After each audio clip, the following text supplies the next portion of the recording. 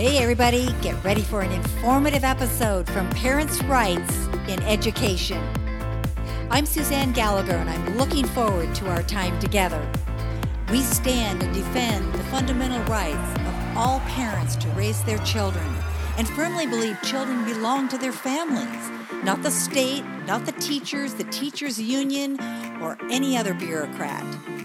I invite you to visit our website, parentsrightsined.org. Sign up to receive our news alerts. Like our Facebook page. Join or form a Parents' Rights in Education affiliate chapter. Making your voice heard is always easier with others.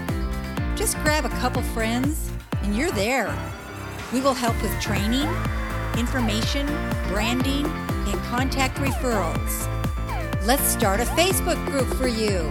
Submit the chapter inquiry form on our website, parentsrightsined.org. Hey guys, this is Suzanne Gallagher with Parents' Rights in Education.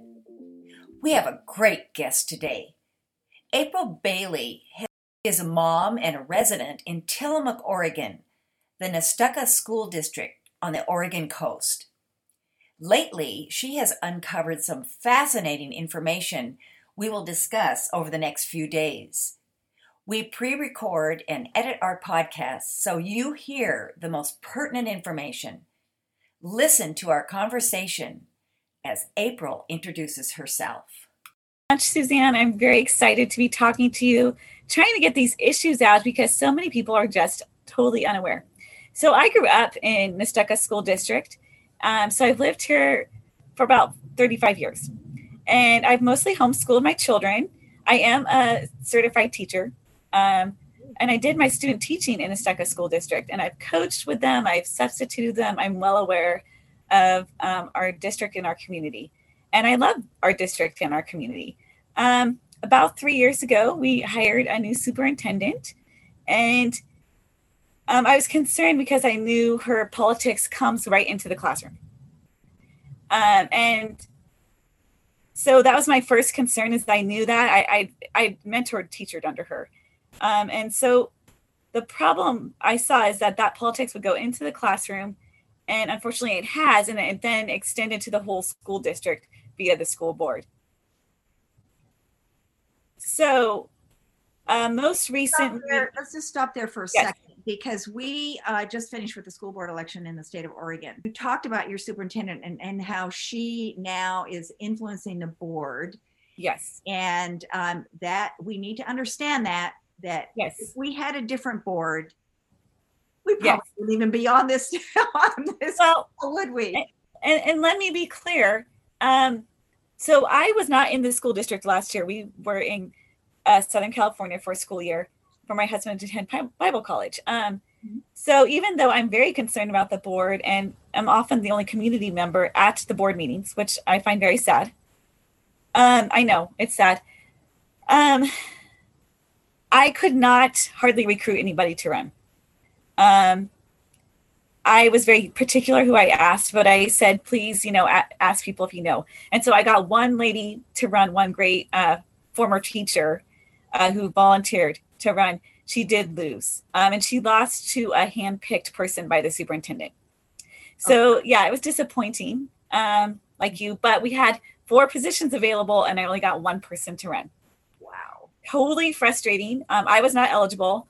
And yeah, it's a super frustrating thing. I do realize parents are busy, but these issues are going to affect their children directly, and very quickly we're going to see some things come into the schools that I think they're really not aware about as far as health issues, although I really want to focus on the critical race theory today. But yeah, we're going to be seeing some interesting things, well, awful things as far as health, because they're trying to bring a mobile health unit onto district property soon. We have to. Yeah. Okay. As county. Yeah. So if you don't know what that means, people don't have the background. From Southern California last year, we found out that meant Planned Parenthood was on the campus, and they supply not only abortions and birth control, but transgender drugs. All can happen without the parents' permission. So that's just taking place in the metropolitan areas, in Right. the Greater Portland area, and we do feature all of the laws that have been passed in Yes. Oregon to make it legal. Yeah. Okay. So most recently, a lot of school boards from either Oregon School Board Association or from the state ODE, Oregon Department of Education, have passed a whole new slew of policies. They like to do it in big groups, right? And these policies range from anything like threats of violence, which now exclude parents from being notified that their kid threatened violence at school, to identifying people of different ethnicities, non-white, as at being higher risk for suicide. Okay. It also adopted the bias incident. If you haven't heard of that, the state legislature just adopted that, and it calls for like banning of symbols of hate, like the Confederate flag. And then it goes on, and through some other policies, it makes it so that if any student professes something that's offensive to another student, say a first grader makes fun of another first grader's hair or skin color, that is an event, that is something they're doing against the whole population. Okay, so for instance, when I was in fourth grade, a boy said I looked like my skin was made of poop in someone's underwear. Okay, because I had dark skin.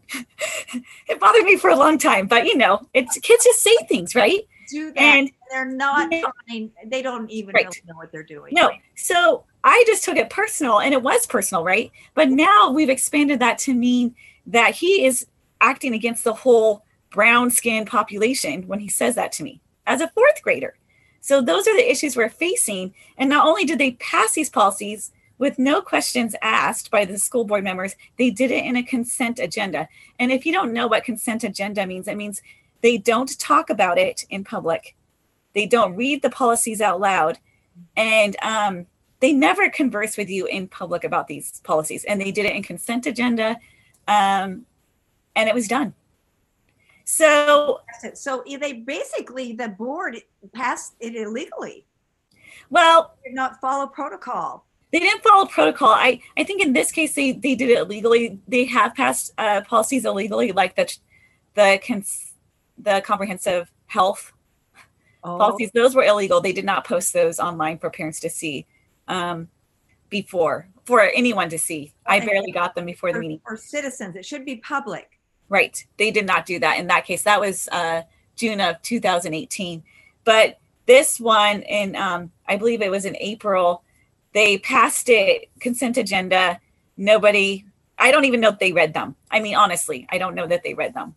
And can you confirm for me what is the name of it? I thought I heard you say bias. Well, there's about 5 or 6 policies that came down. One is bias incidents. Bias. Yes, that was a bill that went through the legislature, passed by my representative. Thank you very much. Sponsored by him. He's very proud of it. So that's the one that bans hate symbols. Okay, hate symbols. Right. The other one is, I believe it's the bias incident response. And again, that's the one where we're taking what one student says against another student and making it about a whole population of students. And then that student has to be trained. I'm not sure they're even going to notify parents. Yeah, I know. They're going to deprogram them. Yes. Yes, ma'am. And who does that? I would assume the counselor. Who knows? Yeah, we don't know. Without a parent present. Oh, no. Parents' knowledge. No. In fact, the parents do not have to now be notified of basically anything. Whether it's, again, threats of violence or like whether they're dealing with counseling, they don't want to talk to you about whether a kid is in counseling or not. That's a new policy. There's a whole new framework for student counseling. That's something parents should look at. In our school district and in a lot of school districts now, that means pre-K. Because we run the preschool in our district. Okay. Pre-K. Pre-K. Yes, through 12th grade. So like Yes. 3. Yes. Beginning at age 3. Okay, guys, are you hearing this? Yeah. Beginning at age 3. Yeah.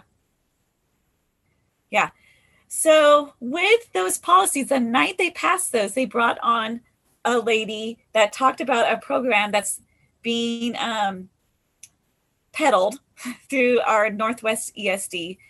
Northwest ESD is in several counties in Oregon. And what does ESD stand for? Okay, it's the Educational Service District. Now, ESD does a lot of things. If you're a homeschooler like me, you file with them to register as a homeschooler. Sometimes they ask for tests from us. They do testing. They do identification of pre-K student disabilities. They do a lot of those things. And now they have a new program called Future Diverse Educators. Okay, and that was presented at our school board meeting the night they passed those policies. And You're diverse.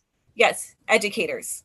So the program's to recruit new teachers, which sounds like a great idea, right? Right, sure. Sounds like a great idea. Teachers. Except, okay, and I have this slide to prove this, even though no one will answer questions. They only want students that are culturally or linguistically diverse. Nobody else may apply. Now, nobody in the school board or the district or Northwest ESD will answer me what that means. Not one person. They are not willing to answer to me. So They do not tell me. it. They can't Yeah. define it. They don't have it. If they had it in writing somewhere, the definition, and when it comes to law, Yes, it's a, they're usually in the law, whenever there is a word that is not commonly used, commonly understood, there is a definition or a description of that word, what it means. yes, It's a yes, culturally and linguistically yes. diverse. So they nobody will answer, but it was pretty much presented as something to go to students who were not white. I mean, that was pretty much the words. And the people who, so again, this is coming from ESD. So part of the thing the school hides behind when you ask them questions is, oh, that's from ESD. We don't have that information. Oh, But if you call your ESD, everyone has an ESD in their area. We're Northwest ESD. Nobody answers phones right now because of COVID. Nobody answers their phones. I can barely get an email back from anyone, even the director of the programs. Anyways, if you look on ESD, you will also find out they are now anti-racist, which all of us should signify racism. Okay. If you haven't read Ibram X. Kendi or those people pushing anti-racism, it's basically they basically argue that it's okay to be racist against white people, whatever white means, because they have been the oppressors. correct. And of course, other people, whatever that means, again, they are the victims. Right. And in Oregon, that is been adopted Yes. universally throughout the state by Yes. the Oregon Department of Education. Yes. ma'am. And it is embraced by most school districts. Christopher Rufo just published an excellent article. And I am going to share that on the podcast. Get ready for it, because he uses 3 different school districts, all in Oregon: Tigard, Tualatin, Beaverton, and Portland. So this critical race theory, we are calling it racist anti-racism curriculum. Right. And it's also anti-American. Yes, ma'am. Yes, And it is. on our homepage, we have an icon that says no, no, no way. You guys want to click on that, because there are tools that you can use in your local school districts to collect signatures and go to the school district. A lot of schools and other organizations within Parents' Rights in Education, including Arizona and Texas, are pushing back big time. And this is Scottsdale, Arizona, and also Fort Worth, Texas. And they're not happy. They are confronting the school board. So you guys, not be nice any longer. The ESD now has embraced it. Their focus is recruiting future teachers. Yes, ma'am. And it's kind of creepy, honestly. So one of the things they do is develop relationships. I also have not been told what that means. I mean, personally, I was a little off put because I'm like, what do you mean you're developing relationships with students? What does that mean? supposedly part of it is helping these students get through testing needed for college enrollment, helping them get scholarships, which, by the way, are mostly in my 75% white school district, mostly geared towards minorities now, almost all of them. White kids need not apply. In fact, 2 years ago, when my daughter was graduating our homeschool, we went to the graduation. She was awarded no scholarships. Fine. You can apply through your school usually. Almost all of the winners were culturally or linguistically diverse, which is fine, except for I knew there were a lot of students that should have been eligible for things that were not eligible. They weren't even geared towards anyone else. I have heard of this. It's discrimination basically Yes. against whites. And I've heard of this in my own family where our two of our grandchildren are twins in the Yes. Tiger Carlton School District. And they were discriminated against for class that was offered in the summer. I don't know what the subject matter was, but my daughter-in-law was not happy about it. She said, you know, we work really hard and they have 4 children. And so they have a lot of overhead. Okay. Yeah. But they did not qualify for any financial break at all for this class. And they have twins, but other children, because they were Hispanic, were able to take the class free. Right. And obviously you and I are for education of all of our citizens. Okay. We don't Yeah. have a problem with that. But the problem is now to exclude people. That is the problem. We are excluding people. And to do it to children. I am so angry. My background is I've done a lot of children's ministry. Okay. And as a Christian, I find it completely offensive that you would attack children. And then also try to, by telling them that they're oppressors or victims, both is very, very dangerous for a person's well-being and in their growth and in their education. How ridiculous. And their whole self perception Yes. about who they are, their self-confidence. Right. Their hope. You were stealing their hope for the ones that were telling them that they're oppressed.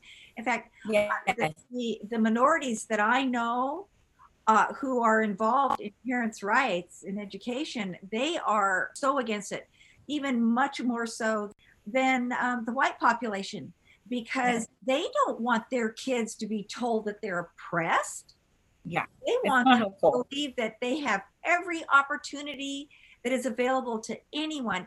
And you know, a lot of our success, that it's really so much about our attitude and our Yes. self-confidence and our understanding that we have to work hard, but that we do have opportunity. Thank you to April Bailey for this spirited conversation regarding critical race theory in the public schools in Oregon. We will take it up again next time.